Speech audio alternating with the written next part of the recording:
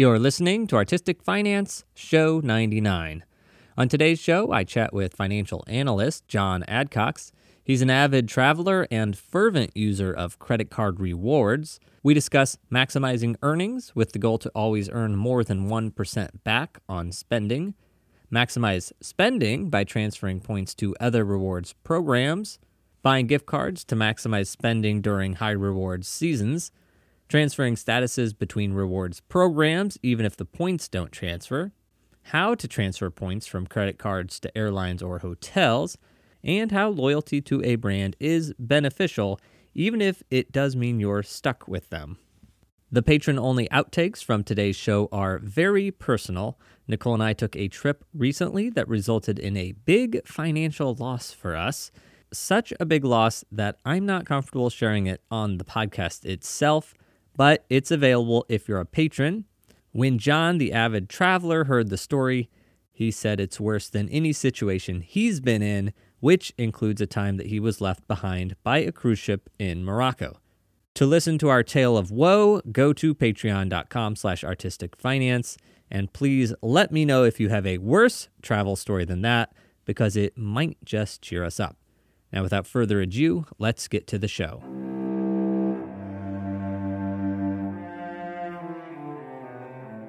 You're listening to Artistic Finance Podcast, where your host, Ethan Steimel, interviews successful artists, leaders, and investors to help educate and inspire artists to grow their wealth. Welcome and thank you for listening. I'm your host, Ethan Steimel. Today's guest comes to us from Jacksonville, Florida. He's not an artist, but he does deal with finance. He's a numbers guy who runs algorithms, spreadsheets, probably has a nuclear power plant directly feeding his computer network for all this computation, all to make sense of his credit card points. John Adcox, welcome to the show.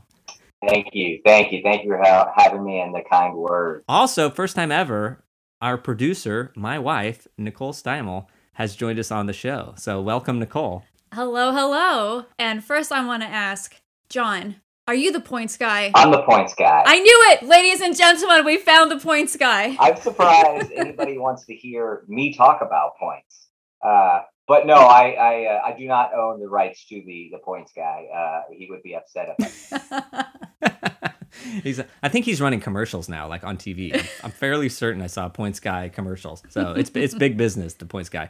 All right. So we have the unofficial Points Guy that's copyright, whatever. Never mind. I don't want to offend anyone. All right. So John, first off, for anyone who doesn't know you, which is probably everyone, can you tell us a little bit about yourself? Sure. I'm 38. I am a financial analyst for a major hospital in Jacksonville, Florida. I'm married for 9 years and some change.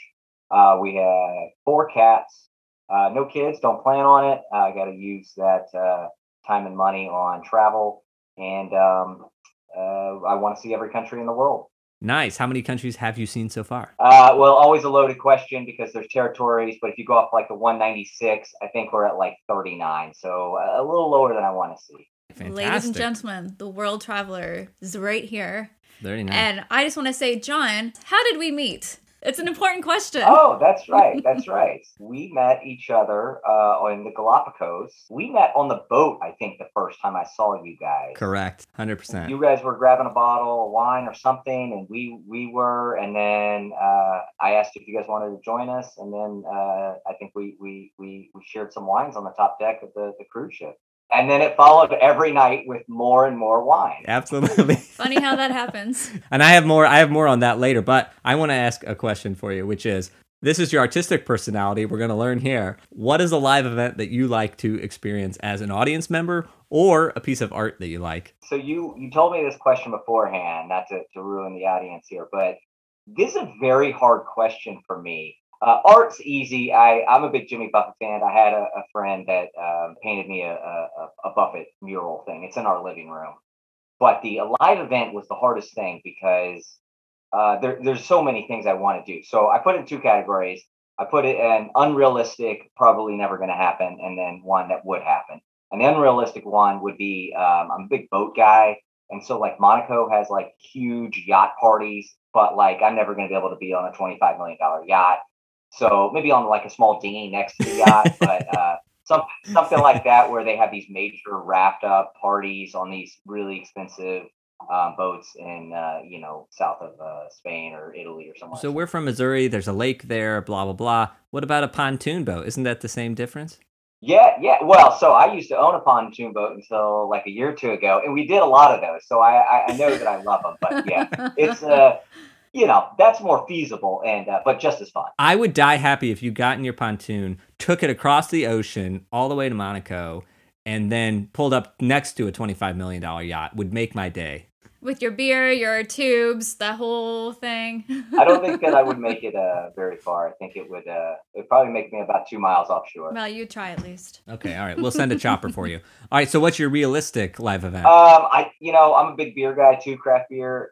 There's a number of European craft beer festivals that I really want to go to. They're hard to go to, but I think that's something feasible. All right, now your financial personality. Are you good or bad with money? I am great with money. I budget 3 months out. Our household, me and Aaron, are debt free, so no mortgage, no car payments, nothing like that. So I consider myself good with money. Nice. And no mortgage. Do you own a home or do you own property? Yeah, so we own our condo townhome since 2020, so about 2 years now. Nice. All right. Fantastic. Okay. Good with money. All right. So credit card points, we're discussing this today because it's something that people keep asking me to discuss, and I have a chip on my shoulder about credit card points. I've never successfully used them. The only thing I've ever done with them is like cash them in, where it says like get cash back and then it puts money into your bank account. Part of the reason is because I've run into problems trying to use them online. Like I try to do it through the portal and then the portal crashes. And so frankly, additionally, I don't like talking to people on the phone because I know you can call and sort through that way, but not my style. Therefore, I just never use these points for booking travel. And then I also think that credit card points are a racket, and I think store cards are a racket. I think the credit card points are a racket. Everything's a racket, and it's just a way to sort of manufacture loyalty and to justify sort of expensive price things. So when we met, we were all traveling, right? December 2021. And we met on a trip to the Galapagos. For anybody who doesn't know, that's a hard place to travel to. The reason is there's limited towns and cities that you can stay at, and the entire country is a national park, which means that the barrier to getting there, it's more expensive, and it's a big time commitment, and you have to work with the National Park Service to even step foot on the islands. So when you see other travelers there, you all just have this mutual understanding that, first of all, you love to travel and that you're committed to travel because it's such an effort to get there. And I'm making it sound super hard. Like there are travel companies that make it easy, but you still have to commit all that time and that money. But because of this mutual understanding, the topic of how much you paid to get there and also what sort of method of transportation you use to get there comes up in conversation almost immediately. That's not a conversation that always comes up. But on the Galapagos trip, it kept coming up immediately. It was like, what do you do? How did you afford this trip? How did you take the time? Every blah, blah, blah. single person. John, you being you, you almost immediately asked us directly what we paid for the trip. And us being us, we immediately told you exactly what we paid. And then we asked you what you paid. We learned that you actually paid less for the trip than Nicole and I did. And that led you to explaining all about credit card points. And it was pretty fantastic. And you mentioned before we were drinking wine, so the conversation was loose and fast. But we were like, okay, we have to get you on the show because we've never met anybody this passionate about travel and points. Yeah, and it's so complicated too. We feel that it is. Like it just takes time and effort to like figure it out. And there's all these different cards. And we previously had, 2 episodes of credit cards. They've all kind of talked about, like, the negative parts of credit card and debt and all of that. But, there is a positive part to it, too, that we want to address and how, you can use them to your benefit, if you're disciplined and all of that. And this is certainly one of those things. So my first question is, John, how do you use credit card points? Such a broad question. And I do agree, credit cards, for the most part, are a racket, and you really have to play the game to make sure that you're getting the advantage just as much as they are getting an advantage. It's kind of like gambling, and as Nicole said, it is very difficult. There's a lot of layers to it. I kind of treat it like craps in the casino. you can't learn all the craps at once. You got to start with, the pass line and move forward on the bet. So the way that I guess, and I don't want to make it too complicated for our listeners, and I also don't want to ramble on forever. I'm going to break it down into like 3 important things. The 3 things are maximize your earning, maximize your spending, and maximize your benefits. When I say maximize your earning, I'm talking about everybody's going to have a credit card and you're going to spend. Now, before you get into the game, the first thing you want to do is make sure that you're financially responsible. If you're not paying off the credit cards each month, or at least a majority of them, it's probably not something that you want to get into, because it sometimes makes you want to spend more. So, and most people, they start off with a simple credit card that gets them 1% back or something like that. So when I say maximize my earnings, I started with a Citibank maybe 20 years ago, and I basically use that. I would get 1% back on everything that I spent, and I would use that to get a gift card for $100 after I got $10,000 that I spent. But I realized that there's more ways to maximize that. And so there's credit cards out there that have different categories. You get a credit card, maybe it has 2% on grocery stores, or maybe it has 3% on pharmacies, 4% on travel and stuff like that. So when I say maximize your earning, I use different credit cards to always get more than 1%. So even actually just 2 hours ago, I went to Walgreens as I was on my way to the gym, and I picked up gas cards because I don't have any credit cards that give me more than 1% on gas. So I get gift cards from the pharmacy because I get 3% on my pharmacy. Then I use the gift cards elsewhere. So I'm always going to get 3% if it's anything that I can get a gift card from a pharmacy, because Amazon, anything like that. Sorry, John, that is like blowing my mind, because I never thought of that. You're only getting 1% at the gas station, so instead you go to the pharmacy, pick up gas cards, therefore you're getting 3% at your pharmacy, and then you go pay for the gas with the gift card. Wow, mind blowing. Strategic. Maximize your earning. And a lot of people, they just get a ton of cards. Like if you get really deep in the game, they'll have 8 or 10 cards. I really don't like having a ton of cards because there's more bills you have to pay and more things you got to keep up with. I've got 5 cards right now between me and Erin, and she's on every one, or vice versa. So we kind of use that to level it out. But the second thing would be maximize your spending. We've just learned how you can maximize your earning. Now you want to spend the points. You've earned them. You want to spend them. The best way to do that is, a lot of people, like I said, they'll do gift cards, statement credits, stuff like that, where you might get 1% or 1 cent on the point.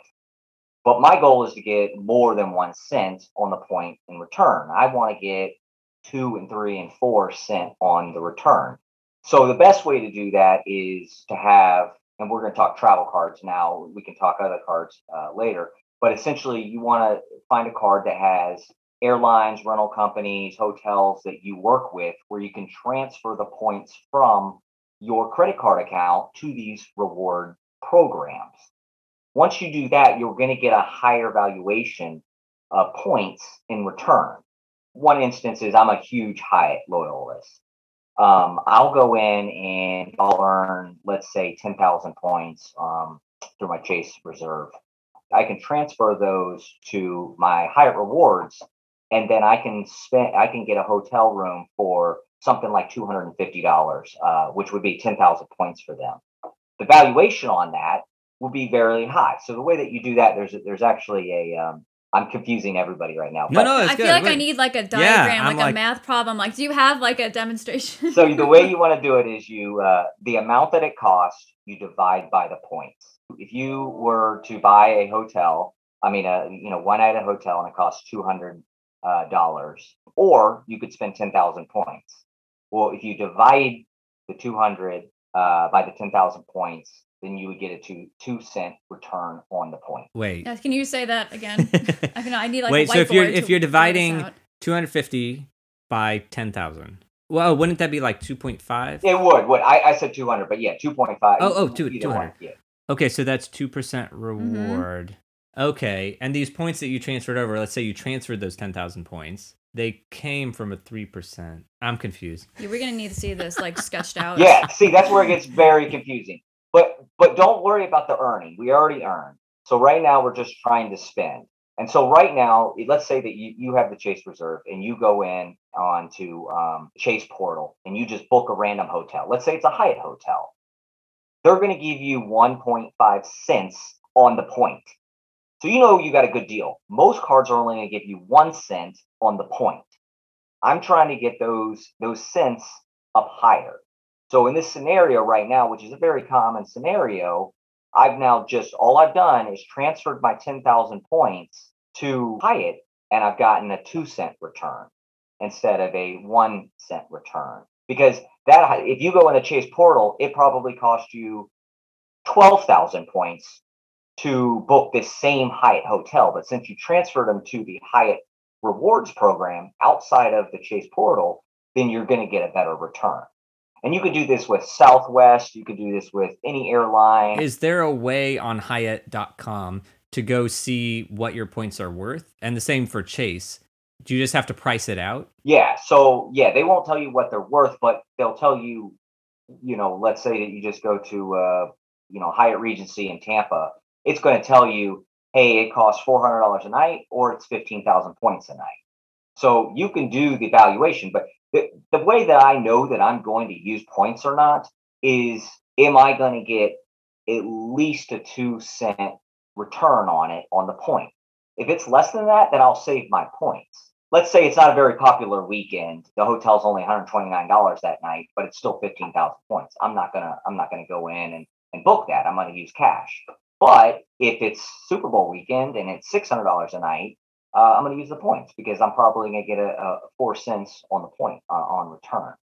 But really, I guess the key takeaway here, besides the math, is transferring your Chase points or any points, whether it's your Amex Platinum or any kind of that, to travel partners will give you a better return than just using the portal and using gift cards or anything like that. So you're going to get a better valuation there. John, can I ask just roughly, how long does it take you to go through this exercise? Like, I mean, I know you've done it enough. It comes quick for you, but how many hours, minutes would you say you spend like comparing all this? Well, I know I'm going to stay at Hyatt if they have one, so usually not too long. But I mean, since I know the formula on the way to do it, it just takes a second on whether I'm going to use points or I'm not going to use points.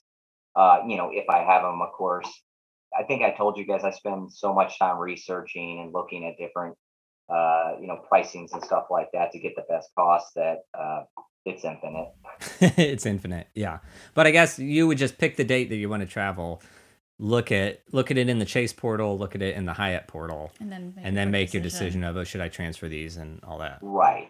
So the main takeaway is transfer your rewards to the other rewards programs, the rental cars and all that kind of stuff. I know Chase is like a travel card or travel friendly.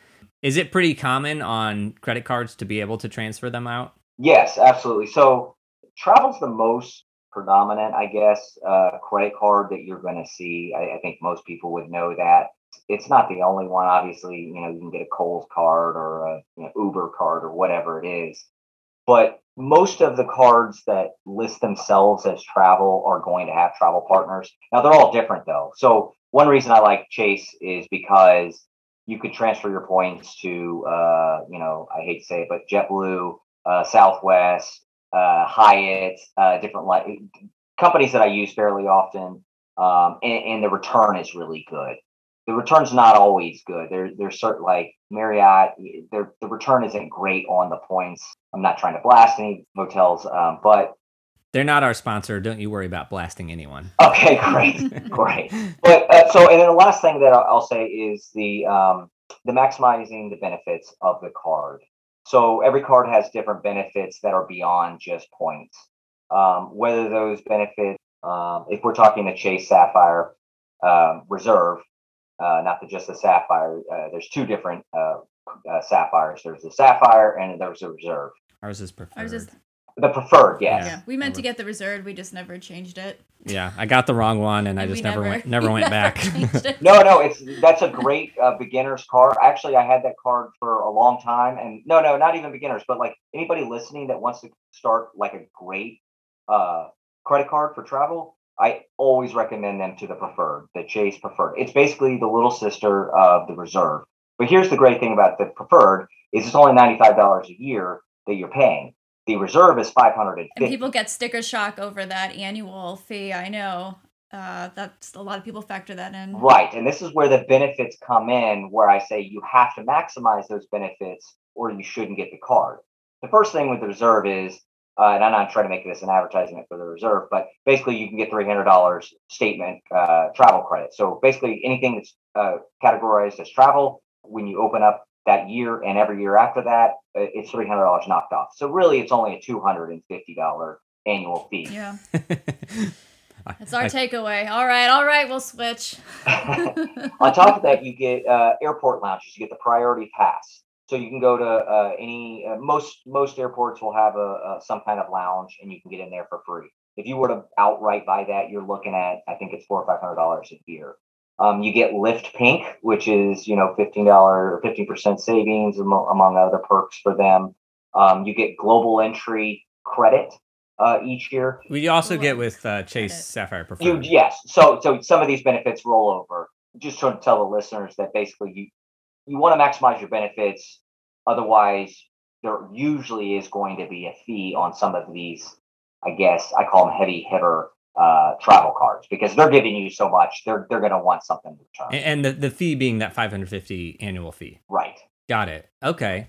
All right, but you made a good case for it there. $550, but if you get $300 travel credit, which I can't believe anybody wouldn't get that, because that's even gas stations or my subway card, right? That's considered transportation. Yes. Yeah, I would. You're right. At least the Chase Sapphire Preferred, it works that way. The subway, I guess, gets the 3 points for travel versus 1 point for whatever. Okay, so that knocks it down to $250. Because for us, I don't know when we signed up, it was like the $95 fee. My simple calculation was, what do I have to spend at 3% to pay back that $95? That's how I looked at it. No, and that's the way you should look at it. But you're also getting other perks with that. The 3% right there on the travel is huge. That's fantastic. And actually, the preferred just jumped from 2 to 3% on the travel. They just revamped the benefits, I think, like 6 months ago, because that was one reason I went to the reserve, because they were at 3% and the preferred was only at 2% on the travel category. So that bump for the preferred is actually really good. But, like I said, you want to make sure you use the benefits of the cards. I mean, there's other benefits. Both of those cards are some of the best for travel insurance. Lost luggage, something happens on a trip. I know you guys have a story, that kind of stuff. Yeah, okay. I just got to mention that story. So that's going to be our bonus episode. Oh, okay. Nicole and I battling with Chase about travel insurance. Also, an airline that rhymes with Clue. But not a sponsor of this show. So bad that not even Spirit would agree to merge with it, but yeah. But anyway, everybody check out that bonus episode if you just want an hour of a disaster travel story that you can feel good you did not suffer through. Yeah, it'll be well. It's bound to happen to all of us, though. Yeah, but why us and why now? No, we had a good stint of like 3 years smooth sailing. And this made up for 3 years of it in one thing. But I will say, because I follow the points guy who was not John, the points guy. And a new American Express card just came out that has a cancel for any reason option, which I think is great. So. And we've been so burned by this one incident, I think we might be interested in that cancel with no reason. I mean, situational for everyone. You sold me already. I didn't even know about this one. It just came out, so we will look into that. All right. So did we cover maximizing benefits? Yeah. So we maximize benefits. Like I said, just there's different perks on each card. Every card's different. Just use them, and if you don't, then you just may want to look at whether it's worth the annual fee. Okay. And we've talked mostly about like Chase. I'm just curious, you mentioned like a Kohl's card or something. Have you ever done any of those, like with a specific company credit card? From my experience, and I have not done a detail or really anything besides just a standard. I think I had a Citibank at one time. But everything else has been travel cards just because that's my interest. But from what I know on, the Kohl's or whatever retailer you're in, it's not going to be a good card unless you absolutely ridiculously shopping there a lot. Because let's be honest, even somebody that is a hardcore Kohl's person, and even if there's no annual fee, it's still one of those things where it's just going to be clutter. It's just going to be something you have to pay off, and you're really only going to get probably 5% discount. To me, it's not worth adding into your collection of cards. There's too many other better cards out there.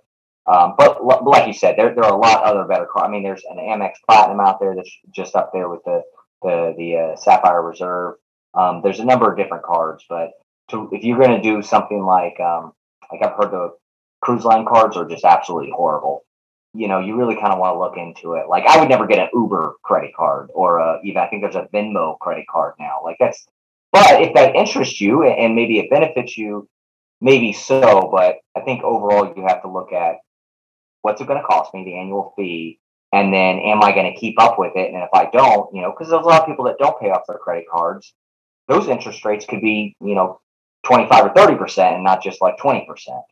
Just look out for your own, needs. Got it. Yeah, I think John brings up a great point too, but it is situational. Thinking about even Kohl's, so yeah, not as good as the other travel cards, but there's the Kohl's like cash back, right? So like if you get the Kohl's card and you spend all that, then you get the Kohl's cash back, and maybe that does make it worth your while. So stack it, baby, stack it. There you go. Stack it. Yeah. Actually, I have a question. You said your first card was the Citibank. Just curious, or whatever it was. How did you select that one, or did you just randomly pick it? It was your bank. So I think when I turned 16, my mom, she's very much into finance. She's a CPA, and she was like, "We gotta get your credit started," or maybe it was sports. I was pretty young. I think it was a card that I was on hers, so I was like an authorized user, and then I went to my own card. And so that was actually my longest running card since it was my first card. But I had no choice of that card. It was just something that my mom kind of got me. Wow, Nice. That's nice. Starting That's building credit really young. great. And I also just want to say, because this is a Credit Card Central focus here, but we've actually had a number of people on the episode who have no credit cards. That's crazy. I'm just throwing that out. Good for them. We Yeah, don't know how to live that way. can't. But those people are cool too. It's another type of discipline, though. Just as having a credit card, but you're also disciplined when you're only using cash. So, everyone's got a different lifestyle. So Yeah. Yeah, if you can't program yourself to pay it off, or if that's your goal, or maybe you have a spending habit. I've known a lot of people like that where they can't have credit cards anymore too. They have to use debit cards because they want to go and shop every day.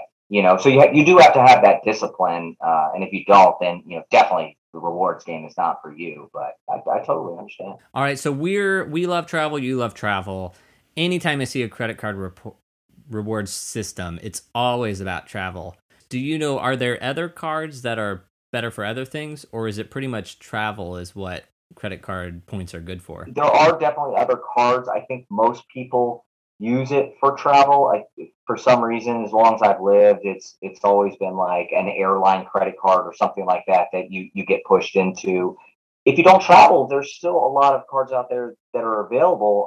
I was talking to somebody the other day, and they're like, "Yeah, I don't travel that much, so I don't do it." But there's cash back, and that's just as good. I mean, if you go get gas and you get 3%, cash back on that, then that's going to save you money.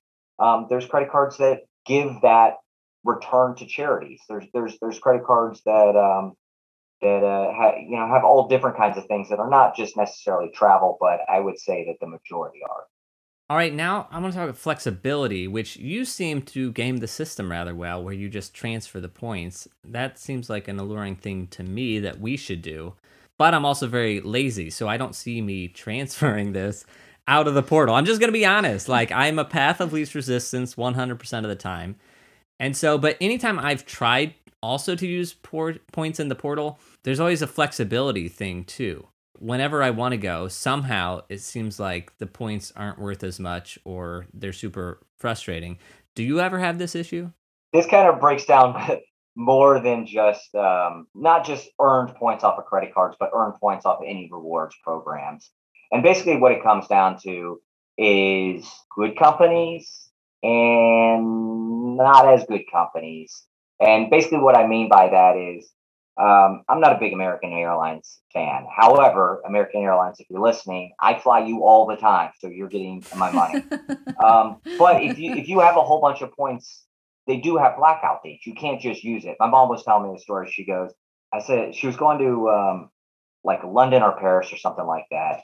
And she goes, "Oh, we used our American airline points." And she goes, "We just had to fly on a Tuesday or something." And I was like, "Oh, well, that's great. You know, you're retired, you're able to do that."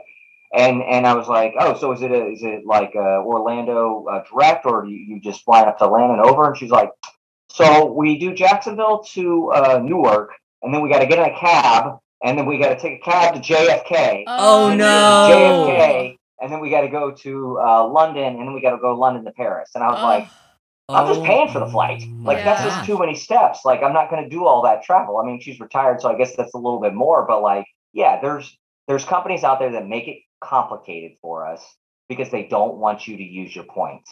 You know, it's like a gym membership. They don't want you to show up. They want you to pay and not show up. It helps them out. So to combat that, I won't put Hyatt too much on a pedestal, but they do a really good job. They did switch their benefits this year where they have peak pricing now. They used to not have that. Southwest and JetBlue, you can always use points. There's never any blackout dates, even though they don't really fly internationally too many places besides the Caribbean.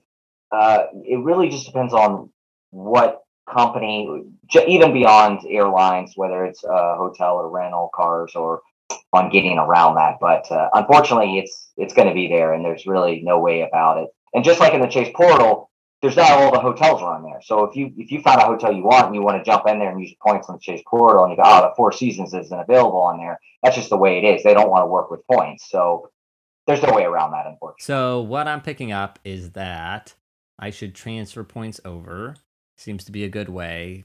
And then that's it. That's the only thing I took away from all this. No, and and I don't want to put down the portal because I actually book things through the portal a lot too. So when I use the portal, this can go for Amex or every Citibank, Capital One. They all have a what they call portal or something where you can go in and book trips, whether it's hotel, rental, or air flights. I use it a lot, but I use it a lot when it's not something that I know that I'm going to earn rewards. And by that, I mean that if so we're going to Morocco and this year, and there was a city where there was no Hiltons because I stay at Hiltons after I stay at Hyatt's, and there was no Hyatt's. And so I said, well, I got to stay somewhere. And I booked through the portal because not only the portal, you can use points. I didn't use points on this one, but if you book your travel through there, you get a lot more points. So you'll get like 10x points. So you'll earn a lot more. Now, here's the one downfall, and I want to make sure this is known to everybody, is that when you book through the portal, most of these portals are run by companies like Expedia or Travelocity or something like that. Now, that's nothing wrong with that. I used to book through them all the time, use promo codes, and they worked good. But the number one thing, if anybody knows, is customer service, and they do not have it. So you will have a little bit more fight booking through a portal, just as you would if you had to call up Travelocity or Expedia or something like that. I normally never book any flights, whether it's on an airline that I'm not trying to earn a lot of miles on, just because I just won't do it on a portal because flights change all the time, and I don't want to deal with a middleman. Now, hotels don't change as much, so I don't booking it on it, like I said, if I'm not trying to earn rewards. But using the portal and getting money back, like I said, on the reserve, you're getting 1.5%. That is a great return. I think the preferred is 1%. That's still not bad. There's just you can maximize your spending. Wait, so I didn't even realize this. So I can go in there without using points and just using my credit card, and I can book in the portal? Yes. So majority of the times I do that, yeah. Oh my gosh. Okay, John Adcox. Wow, you are blowing my mind today. These are just the basics too. Oh my gosh. Okay, but to get to the portal, though, you have to have whatever your credit card is. You log into that portal. So, you have to have the card to get to the portal. Yeah. Okay, but also I'm really glad you mentioned that about airlines because those are the ones that I've had the hardest time in the portal because that's what I'm always trying to do. When I go into the portal, and maybe this is my problem, I'm always trying to do airline and hotel. And then I get frustrated and I leave the portal and I just book separately. But what I'm hearing from you is that you book the hotels in the portal and pretty much nothing else. Maybe rental car? Yeah, so I actually booked our rental car. I forget if it was on points or if no, I think it was cash for Morocco through the portal. I'm a little weary about that one. I think I've only done it once or twice. It is a little bit of a risk because you're going to be dealing with some kind of third party customer service if anything goes wrong. But I felt the risk was there because I got 10x points on it. I think the rental car for the week was like 700, so that's 7,000 points. Now that's 7,000 points. If I transfer it to Chase, is pretty much going to get me a $150 or $200 hotel room. So that $700 rental car is now 500 in my eyes. Okay, my gosh. I had a question that I was going to ask, but I don't know that it makes sense anymore. And that is saying you're married, you don't have children, and Nicole and I are the same way. And I was going to say, have you ever used rewards points with more than like 2 people on a trip? Because I found that's another complicated thing of like, if you want to book 4 airline tickets, I'm always getting stopped. Do you ever do that? Have you ever done like a group purchase or anything with points? It sounds greedy, but normally I use the points for me and Aaron, and then everybody else can feed themselves. Now, obviously, if let's say I'm going on like a one-night trip out of town or something, and there's a third person in the room, and I use points, then I'm just like, hey, spot me some gas or something. But booking for other people, there's some complications to that also, especially if you want the reward credit on the loyalty program of that airline. And then also, let's say 2 people can't go, and then, then you're trying to return a certain amount of, get a refund on half of it. It just complicates things. So, difficult question, but no is the answer. No, that's what I found too. And I thought maybe you had a hack or something. It's always easier for other people to book their own travel. You said you have 5 cards, and if I may ask, what are your 5 cards, and which one do you use the most? Oh yeah, absolutely. So I have I'll leave the last one for last just for you because you'll love it. Oh, I hate you. I know what it is already. I do too. You already know. I have the Chase Sapphire Reserve, the higher end one that we talked about. That is my everyday user. Well, actually, I don't even say that, but that is my favorite card. Anytime we're out of town, because it gets 3% on restaurants and travel, I use that. My next card is obviously Hyatt guy, so I have a Hyatt card. It helps me build nights to move my status up with the company, and it has 2% on gems, which is a category I don't have any on my other cards, and it has a lot of other good benefits. And then we have a Capital One Venture, which I was really excited about getting that card when it came out a couple years ago. Actually, Aaron had gotten it, and I'm the authorized user. It's a travel card primarily, but they took away some of their travel partners, and they were the travel partners that I was using. The great thing about that card is it's 2% on everything. It doesn't matter what the category is. So, and then Freedom Flex. So, not to get too complicated here, but when I had the Sapphire Preferred, and when you get to the point to go to the Reserve, let me know. I wanted the bonus points. You always want the sinus bonus points, but I didn't want the hard credit pool, and you can't just upgrade from the Preferred to the Reserve. So I downgraded my Preferred to the Freedom Flex. And in the Freedom Flex, I didn't get the sign up bonus, but what I like about it is it's rotating categories, and they do 5% each quarter. So this quarter, it's Amazon and streaming services. You can get up to $1,500 on that. I max it out. So like, let's say I get to the end of the quarter and I haven't hit my $1,500, I'll just order the rest of Amazon cards to use in the future. But it's there's no annual fee on it, and it's great. So then after that, I then went and applied for the Reserve, and then I got my sign up bonus. And the last card is JetBlue card, which is weird because they have like 4 different cards, and I actually moved it to the highest one just because I wanted the free bags. I actually really used to like JetBlue, but they've canceled like 5 of my flights, luckily before I got to the airport in the last year. I'm not sure what's going on with them, but I'm sure we'll hear the story. Mhm. Yeah, we're. Yeah. Burned. They are not a sponsor of this show. If they become a sponsor, I we will will drop change my them. tune 100%. They'll be the best airline ever. But as of this point in our lives, we're 34 years They're old. below Spirit. They're below Spirit. That's for where us. it is. Yeah. They have sunk. Yeah, Again, bonus episode for that. We'll get to that. We are not happy campers. But I will tell you the one thing, I think we probably told you this when we were in the Galapagos. If anybody asks what me and Aaron's favorite airline is, we just kind of shrug our shoulders. But if somebody asks what the worst airline is, it's whatever the last one we've flown is. Same. Yes, we are the always. same. We have run out of airlines. Yeah, they're all we've horrible. like rotated and had bad experiences on they're all all of bad. them. Yeah. Quick question on the credit cards, because you have 5 of them. Because some listeners here, maybe they're concerned. How does that, or does it impact your credit score? So Chase has a thing called 364 4. Anyway, I don't know what the numbers are, but basically you can't sign up for more than a certain amount of cards in a certain amount of period, because they don't want people just getting a whole bunch of bonus points all the time.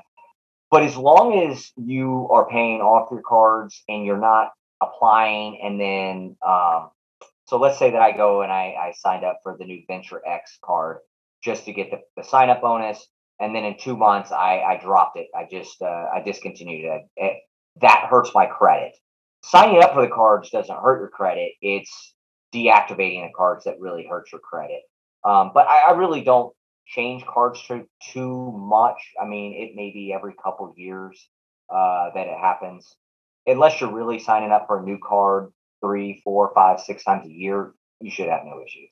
Okay, but actually you mentioned about that Freedom Flex, and I'm now thinking, because of that $300 travel credit on the Chase Reserve, I'm sort of actually tempted to get that one, which is what Nicole wanted to get the first time, and I accidentally got the wrong one because I didn't realize there was such a difference. But instead of just going from preferred to reserve, we have to downgrade and then wait and then go up to reserve. This was like hours and hours of research and time when I went through this a year or two ago, and a lot of cursing to Chase. But essentially, yes. So if you want the sign-up bonus, otherwise you can just upgrade, and then your preferred will disappear, and then you'll get the reserve. But you need the sign-up bonus. I mean, when I signed up, I think it was 60 or 70,000 points. That right there is a free $700, even if you just spend it in the portal. So you gotta get the sign-up bonus.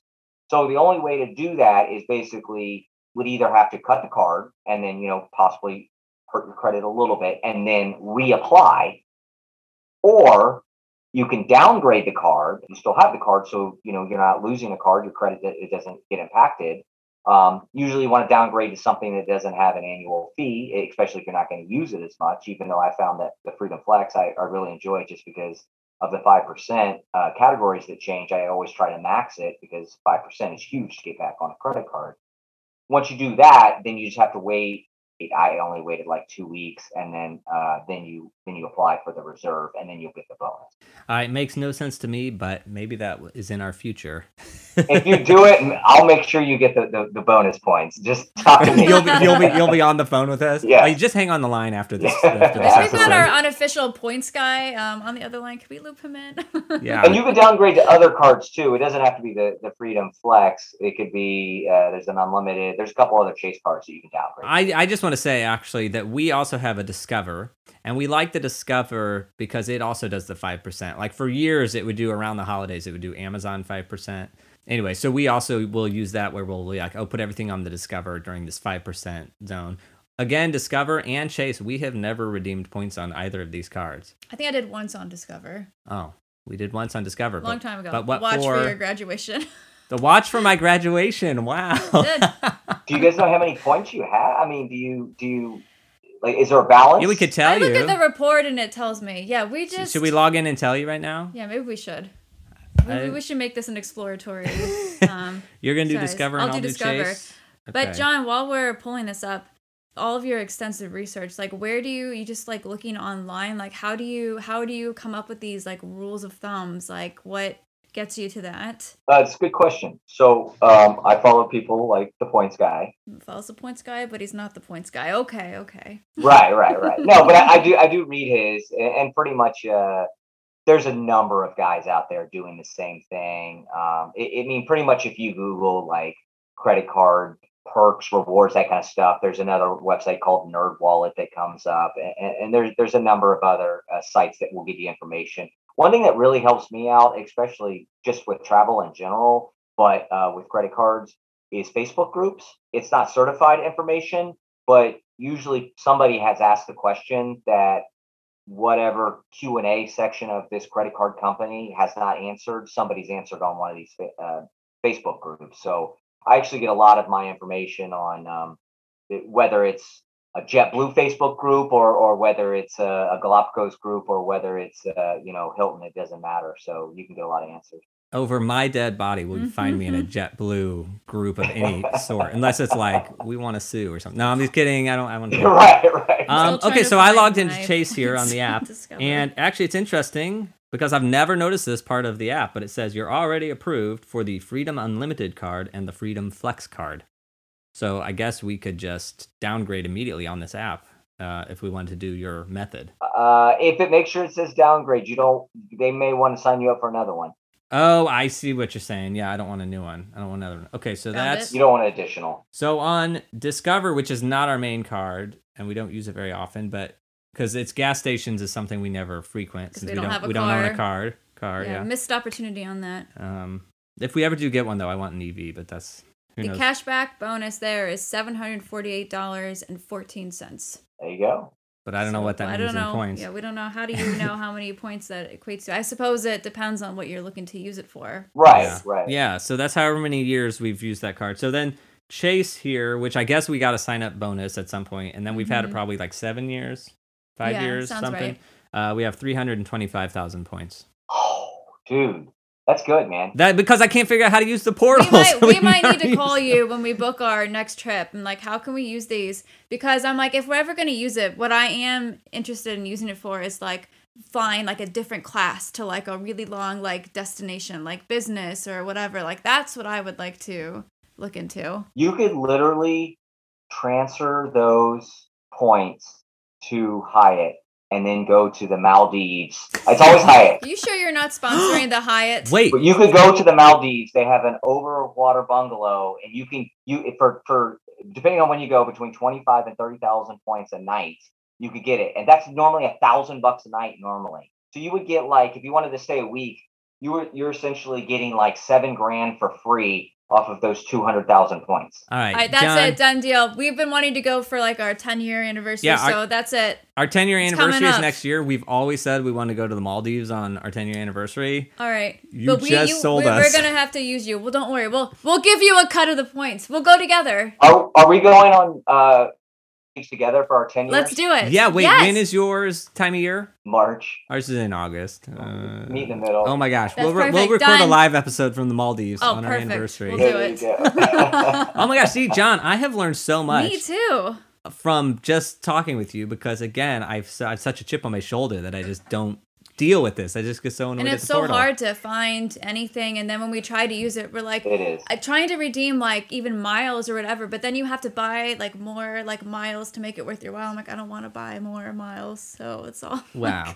Okay, John, for everybody out there that is like me and they get frustrated with the portal, they don't know how to use the credit card points, what is something that they can do today that they can start working toward or they can be cognizant of, regardless of what credit card they have? This was something I was going to say even before you asked it, and it is the most simple thing, but it's the most difficult thing for people to do. Literally anything that has a rewards program, whether you think that you're going to use it once or never going to use it again, sign up for it. If it's free, it's free. So I make a spreadsheet and I have, maybe an airline that's like Copa or something, which I'm like, am I ever going to fly this again? Well, I'm signing up for it just in case. Because I remember this one time, I think when me and Aaron went on our honeymoon, and it was Delta or something like that. But I had a reward program, and we flew to Paris for our honeymoon. I don't think we flew Delta for 3 or 4 years, which Delta is probably higher end of all the crappy airlines. But we came back and we booked something like 4 years later or something, and like I was like, oh, there's just like 5,000 points in there or something, and it got us like a free one leg to Atlanta or something. So it was just sitting in there. I didn't even know. Now most time points expire and they they want you to use them. But also here's the thing: when you sign up for these rewards, even if you just sign up for them, you get perks. So like if you walk into I think even like any hotel chain, they'll give you a bottle of water because you're part of the rewards program. Rental car companies, sometimes they'll just be like, even if you're lowest tier, they'll have a separate check-in line for you, so you don't have to wait as long. So there's these little perks that you can get from these rewards, and all it takes is just to go online. Takes basically your email and your name and your address, maybe sometimes. So that would be the number one bit of advice. And on the other side, I would say start with one card. Don't dive in and try to get 5 cards at once if you're trying to get into the credit card game. This was a slow process, and you guys saying that I'm helping you, I feel like if you ask me if I know anything about rewards and points in 2 years, I'll be like, man, I didn't know anything when we did that podcast. Like, I feel like I'm learning so much every day. So yeah, start with one card and figure out what your needs are of that card, and figure out, if it is travel, what cards best suit you because of the rewards you use. And that moves me to the next point is I'll say is it's not mandatory, but when it comes to hotels, I personally would choose a chain. It doesn't matter which chain it is, and I would stick with them if you like them. I used to just basically go with what was cheapest or best value. I've always been a value guy. I go stay in a city. I'm like, oh, this Hilton's good. This Holiday Inn's good. Whatever. I'm loyal to one company, so I go after always going after a Hyatt or Hilton. And you may go, well, that's how they get you. I mean, that is how they get you. But I know what I'm getting in return from these people also, and it's a lot of perks, and they make you feel special also. I mean, I could go a whole nother podcast about things that these companies have done that I've felt that, yeah, this is more than worth it. So if you pick one, and even if you're not hitting 50 nights a year, and you're only hitting maybe 5-10 nights a year, it will benefit you. They will say, hey, nice to meet you. We see that you're an explorist. Welcome to Hyatt. So there are benefits to doing it, but it is time consuming, and you do have to make sure that you log into your account when you're booking the hotel. And if you book through third parties, you don't always get the reward points. So you'd have to book through, the actual hotel website. Yeah, but to yes and what you're saying, we have found, especially with airlines, we tend to book directly with the airline, which is sometimes painful because it's cheaper if you do a Priceline or Expedia. It could be $200 cheaper on a $300 flight or something, but we've had so many problems with canceled flights, etc., that we also don't want the middleman. Our sort of philosophy is when we can, we want to book directly with whatever the company is, just to eliminate friction later on when inevitably there are problems. And then, of course, there are those times where it's like, oh my gosh, we can pay $3,000 directly with the airline, or we can pay $500 on Expedia, and we're like, we have to do Expedia. Again, it's situational. Just gotta be as flexible as you can be. I'm 100% on board with that methodology. I do the same exact thing, and I wasn't always that way. I used to do promo codes on Travelocity and be like, oh, I saved $6 here. But now it's like, if it's $15 more or $20 more to book that hotel, and then when I show up, they give me a suite upgrade. Yeah, I'm going with that. Yeah. We like to say pay for the convenience. Yeah, because sometimes it hurts. It hurts because it's like, why are we spending $90 more? But we know that canceling flexibility later is maybe going to be worth it. Okay, you mentioned transferring your points to Hyatt. Just logistically, because you have the same credit card as us, if we wanted to transfer our points to Hyatt, how do you do that? So when you go into the portal, at the top, there's usually, with Chase, there's 12 rows of stuff that you can do in the rewards. And they call them the UR rewards, unlimited rewards. And there's a number of features. You could transfer them to mom, your friends, whoever you want it to do to. You can use it to gift cards. You can use it as statement credits. You can use it to book your hotels and your rentals and that kind of stuff. But then there's a section where it says, I think it just says transfer. And then it'll list everybody that they work with. And, there'll be a lot of things on there that you don't recognize, or something that you're never going to use, like maybe like Air France or something like that. But what you do is you get your Hyatt number, or whatever program that you're with, and then you just plug it in there. And then once you do it once, it'll stay there forever. And then all you do is just type in the number of points you want to transfer.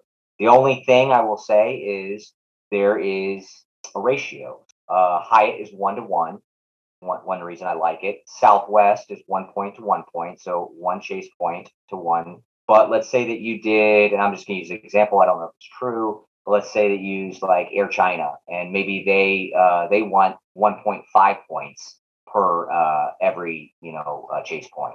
Basically, you just have to do that and then figure out what the best valuation is, and then you go from there. But yeah, it's pretty simple. Once you get in there, you'll see it. You just drop down, put in your rewards number. Does it tell you the exchange? I'll call it the exchange rate, like in the portal, or whatever. Yeah, it'll show you the ratio, whether it's 1-to-1 or, and you can't put in like 37. You have to put usually in by 1,000 or 5,000. I had a follow-up question with that I can't remember, but you're always transferring from the card to the rewards program. Is there the reverse of that anywhere?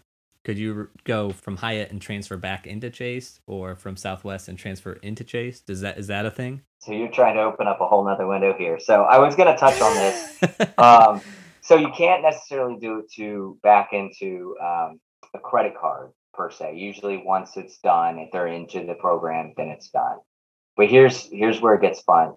So you've signed up for all these different rewards programs. We'll just say hotel, airlines, cruise lines, rental cars, all that, anything travel. You can start matching your statuses. I'll use the examples that I use quite frequently. I'm the highest. I'm a globalist for Hyatt, and then I'm on Royal Caribbean. I'm a Diamond member, about to be Diamond Plus. But I also go to Vegas a lot. I love Vegas, and I always stay at MGM. But one reason I always stay at MGM is because both Hyatt and Royal Caribbean are partners. And so I can use my status with Royal Caribbean or Hyatt, and it'll transfer over.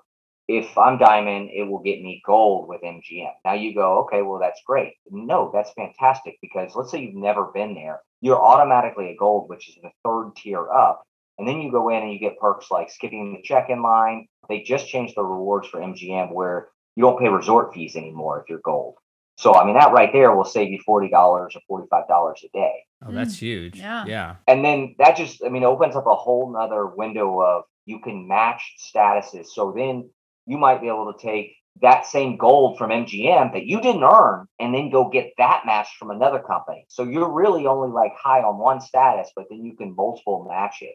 It goes pretty deep, but there is a lot of benefits by looking into whatever company it is and then looking at what partners they use. Going back to the reserve, they work with the parking spot at airports, so you get the highest membership there, which gives you discounts. And I think they work with like maybe Hertz or something like that, and they give you a higher membership there. So there's a number of different possibilities with moving your current status with the company to different industries of travel and getting benefits for them. How did you know that like you could do Royal Caribbean to MGM or whatever? Like, how do you know? Just reading, just years of it. Down the rabbit hole. I guess I've been cruising a long time, and I've been going to Vegas a long time. And do you have like a cheat sheet or whatever that has all this? A Venn diagram with arrows. I need a whiteboard like illustration. Like we need that.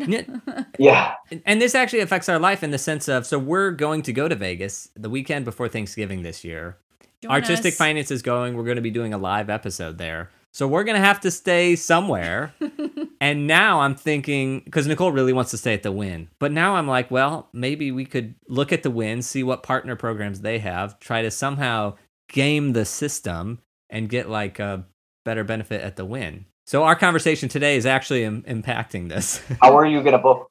Through the portal? I don't know. We haven't gotten that far yet. We haven't gotten this far yet, but that was before this conversation. Now everything's changed. Before we were just going to book a hotel, and now I'm like, we're going to have to do this. I need to get a bottle of water when I walk in. I have to. I need to get express check-in. Things you never knew you needed. Exactly. Whatever hotel you choose, make sure that you sign up for the rewards beforehand, because it will give you a discount. Actually, we're going to Vegas over Labor Day. Aaron turns 35. Not the reason we're going, but just because we want to go. We've got some friends going with us. You guys should go too. obviously everybody comes to me and they're like, hey, where do we get the best deal? How do we book this? Hey, John, hook us up. And I love it. I actually like encourage it because I love it. Trust me, I also want to say part of the reason why we're talking to you, because you were like, who wants me to talk about points? We do. We want you to talk about it. You have such a passion for it. I mean, you lit up explaining to us all about how you paid, how you got a better deal on your Galapagos trip than we did, which we were dismayed at, but you were like, yeah, here's how I did it, blah, blah, blah.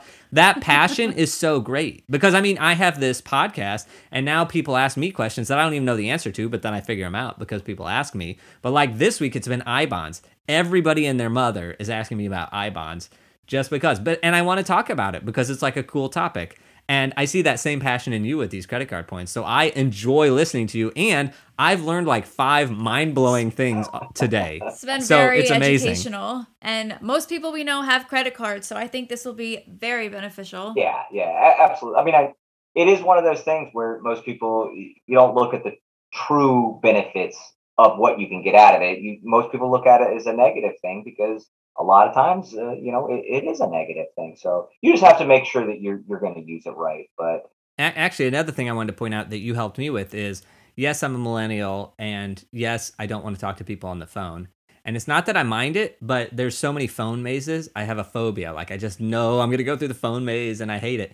I'm being real. I'm being real. So the fact that you taught me I can go into the portal and transfer my points from Chase to Hyatt without talking to anybody, that is a game changer for me. Because now I'm like, oh, I can go in there, look who I can transfer, and we can transfer wherever. So I'm really excited to go into the portal and be like, let's transfer these mother truckers out of here.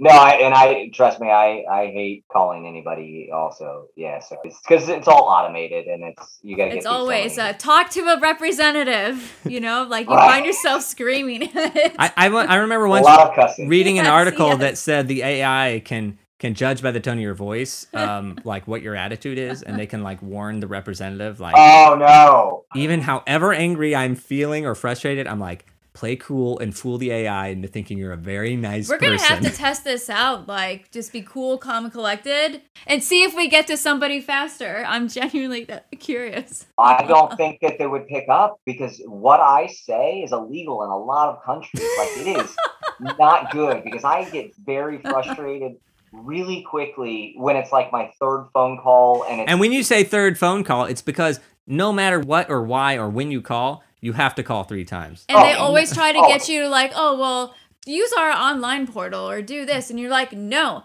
I need to talk to somebody in person over the phone. They make it so difficult. But enough of this because that's in our bonus episode that I advise no one to listen to because it is just gonna, unless you want to feel really good about your travel experiences. Thank God it wasn't us. We us, have one to top the everything. Like this one tops everything.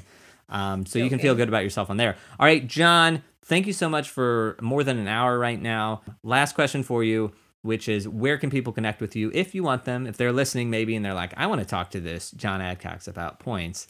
The other points guy. How can they get a hold of you? I mean, I'm on the social medias. If you want to find me on Facebook, I'm hard to find, but if you do find me, just message me and be like, hey, I'm not, trying to renew your, car insurance or something. Just message me and just say, hey, look, I want to talk to you about points. And like sometimes I'll find people that have questions on Facebook or something, and I'll message them because I truly know the answers, or I'll ask somebody. So that kind of stuff I really do enjoy doing because it's knowledge that I have, and I'll never give you any recommendations or something I didn't know. And then I have an Instagram, but once again, you could just DM me on that. But it's a picture of beer, PITCHER _perfect_travel. Nice. Picture perfect travel. Love it. Wow. Love it. John Adcox, one more thing before we let you go.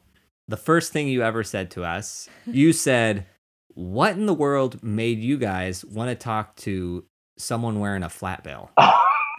And I didn't even know what you were saying. I genuinely had no idea what you meant by that. So can you explain what you meant by that? I guess it's like vanilla.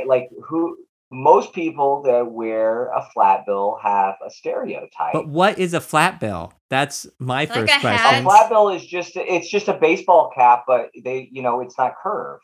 And so it's like this new thing. I mean, not new, but it's been around for decades or whatever. But most people that wear it have a certain like kind of like it doesn't stink kind of attitude. And I obviously wear flat bills because something in my head thinks that I look cool or younger or something. I don't really know. But I always make fun of myself because I do wear them. And that's why I sent it to you in my headshot. But no, most people that it's like somebody that wears camo cargo shorts, you have some questions, I feel you. We're gonna have to add that to our merchandise, a flat bill artistic finance hat. My goal is to get artistic finance flat bill into our merch store and make sure you're getting. You got to get one for your next. I'll wear it, baby. And I recommend everybody go to artisticfinance.com and check out your episode page, because you can see what a flat bill is if you don't know. Because I didn't know. Photos from our Galapagos trip as well. Yeah. All right, John, thanks a million. You are our credit card rewards guru, and we appreciate it so much. So thank you. Thank you. Thank you. It was a pleasure. Thank you. That's it for this week's episode. My takeaways are, okay, just because credit card points are a racket doesn't mean I can't use them too. Nicole and I are responsible. The points have accumulated without us changing our behavior, and we might as well use them. We could convert them to cash back, but by transferring them to another travel partner, we can get more out of them than the cash is worth. More on that in a minute. Transferring. I went on to the Chase portal, and it was just as easy as John said. All I have to do is click transfer, and I can transfer the points to several airlines and hotel partners. Additionally, I can transfer them to other people. This made me think of a super unique holiday gift or a birthday gift that you could give someone, and that is if you have points and you don't really use them, sort of like Nicole and I have never used ours. How cool would it be for you to transfer your points to somebody for their birthday? The gift card purchases at stores that give a high return. That's not something I've ever thought to do, but now I'm going to pay a little more attention when our Discover card tells us where we get 5% back during that quarter. I've always rolled my eyes at credit cards with, let's say, a $550 annual fee. My skepticism made me think that every high-fee card was like the Fire Festival credit card, just a complete scam. However, when you find out there's a $300 travel credit, that knocks it down to a $250 annual fee, and then you subtract $100 for the TSA Global entry, that then knocks it down to $150, which isn't that different from the $95 fee that Nicole and I are paying now for our Chase Sapphire Preferred. When Nicole and I travel, we do try to visit boutique hotels or non-chain hotels. They don't always offer the amenities that big hotels have, but they feel more unique. We have also stayed at plenty of chain hotels. Why not sign up and earn rewards when we stay there? Because we can still travel as we do, we can still stay at the boutique hotels, but without changing that behavior, we could still get some kickback for when we do stay at the chains. John said a lot of things, and it all sounded great, and a lot of it went over my head. So I, of course, had to do some follow-up research. Now, there are two legs to this. First, our 10-year anniversary trip to the Maldives next summer. And second, our trip to Las Vegas for our live episode at LDI in the fall. So the Maldives. Now, I looked up the Hyatt Hotel John mentioned, and sure enough, it's gorgeous. It looks like paradise. So I signed up for Hyatt Rewards. Remember, Nicole and I have 325,000 points. Now, if we were to cash that in, that would give us $3,250. If we book in the Chase Travel Portal, that then becomes $4,100. But here's where we take note. If we transfer those points to Hyatt, now for 7 nights in the Maldives, the basic room is $817 a night, for a total of $5,700, or 30,000 points a night, which for a total of 7 nights comes to 210,000 points. It wasn't clear on the website, but I'm sure that there will be taxes and fees that we have to pay, even if we use points. So let's say that's $150 a night for a total of $1,050. Now, airfare. I looked at flights and priced out one on Emirates Airline. Now, why Emirates? Because they have a lot of flights to the Maldives, and I can transfer points from Chase. The flight I priced for two of us totaled $7,200. Now, if you use Emirates points, it cost 295,000 points plus $895. The $895 is fees and taxes that we can't use points on. Now, since we're using points for the hotel, we only have 115,000 points left over. But if we transfer that to Emirates, we can cut the cost down to $3,800. So for hotel and airfare, we're now looking at just shy of $5,000. Now, yes, that's still an expensive trip. We still have to get taxis, pay for food and excursions, but we took a base trip of $13,000 and cut it by $8,000 by using what would have been $3,250 if we just cashed in our points.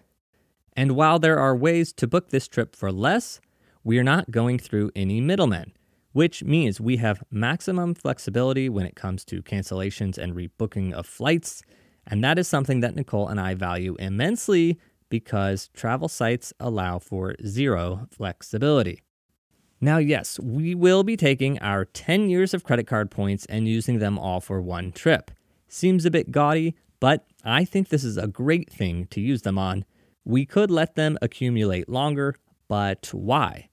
John has shown us how, so let's live a little.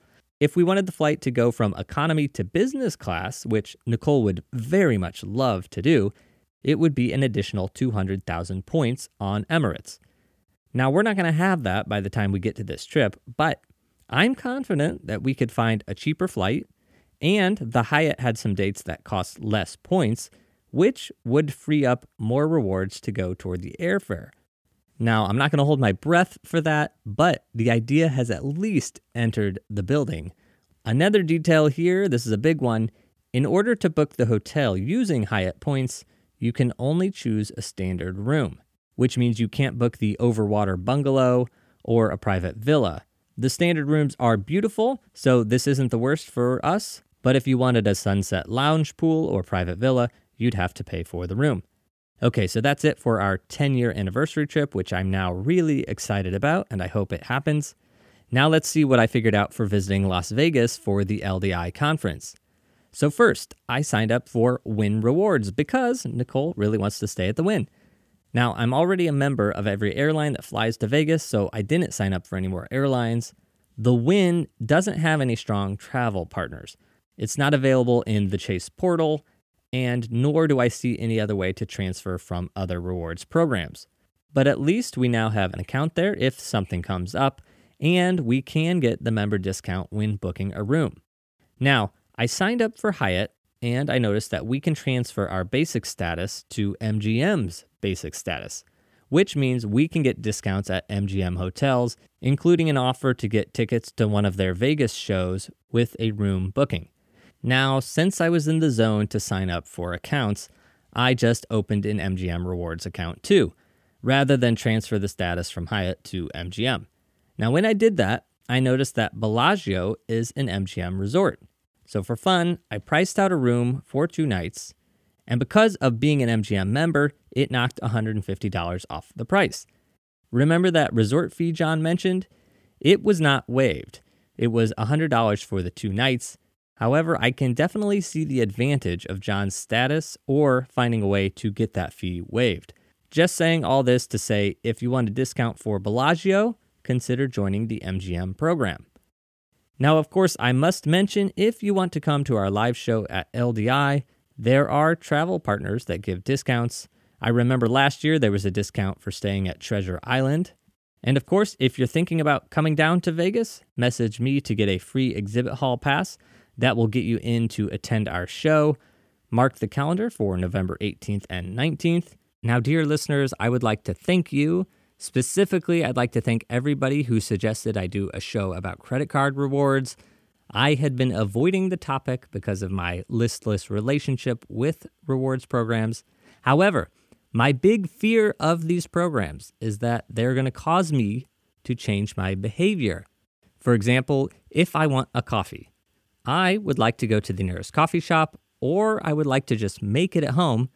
I don't want to add stress to my life by walking 10 blocks to a Dunkin' just to use my Dunkin' Reward coffee that's expiring tomorrow. So that's my aversion.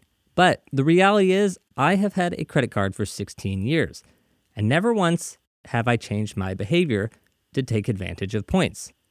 So learning everything that I learned today, I'm not going to become the next John Adcox and take advantage of everything, but I can drop my guard in regards to credit card rewards and not see them as a villain. So what do you think? Is there a credit card reward that we missed? Is there something we left out of the discussion? Let me know by commenting on LinkedIn. I'll make a post for this episode, and you can find it under my name, Ethan Steimel. Now, patrons, here's looking at you. Thank you for supporting what we're doing here on the show. And our big news now is, thanks to your support, I have hired a podcast strategist for 2 sessions. So hopefully you're going to see some good results from that in the upcoming episodes. And patrons, here is your bonus offer for the day, and that is to visit your private podcast feed and listen to the bonus conversation. We bring in John's wife, Erin, and then Nicole and I unload our worst travel tale ever. And if you've had bad luck traveling, then you're going to relate to this so much. And if you work for JetBlue, you should absolutely not listen to the bonus episode. I repeat, if you work for JetBlue, do not listen. Now, for perspective on how bad this is, even John, with all his travel expertise, didn't see an alternative ending for what we did. If you're not a patron yet, you can access that tale of woe at patreon.com/artisticfinance. And I would never tell anybody how to use their credit card rewards, but here's one option, and that is to cash in a few of those rewards each month and put that toward becoming a Patreon patron. Our guest for next week, Carl Faber, also knows a lot about credit card rewards, and he sent me a very detailed overview of credit card rewards and travel rewards. Find a link to that article in the show notes, along with links to everything that we discussed today. Now, we have no affiliations with any of the cards or companies mentioned. We are consumers only. Now, at the top, we mentioned that we took a trip to the Galapagos. Now, we did that via TravelSmith Explorations. I'm not recommending them and have no affiliation, but I will say I have no complaints about the trip, and it was one of my favorite trips ever.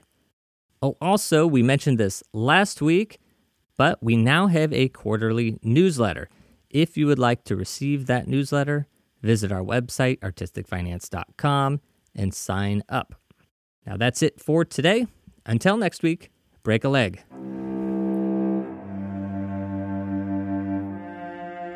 Thank you for listening to Artistic Finance. Make sure to subscribe. To access our show notes, transcripts, or resources, go to artisticfinance.com. This show is for entertainment purposes only. Before making any decision, consult a professional. This show is copyrighted by Artistic Finance. Written permission must be granted before syndication or rebroadcasting.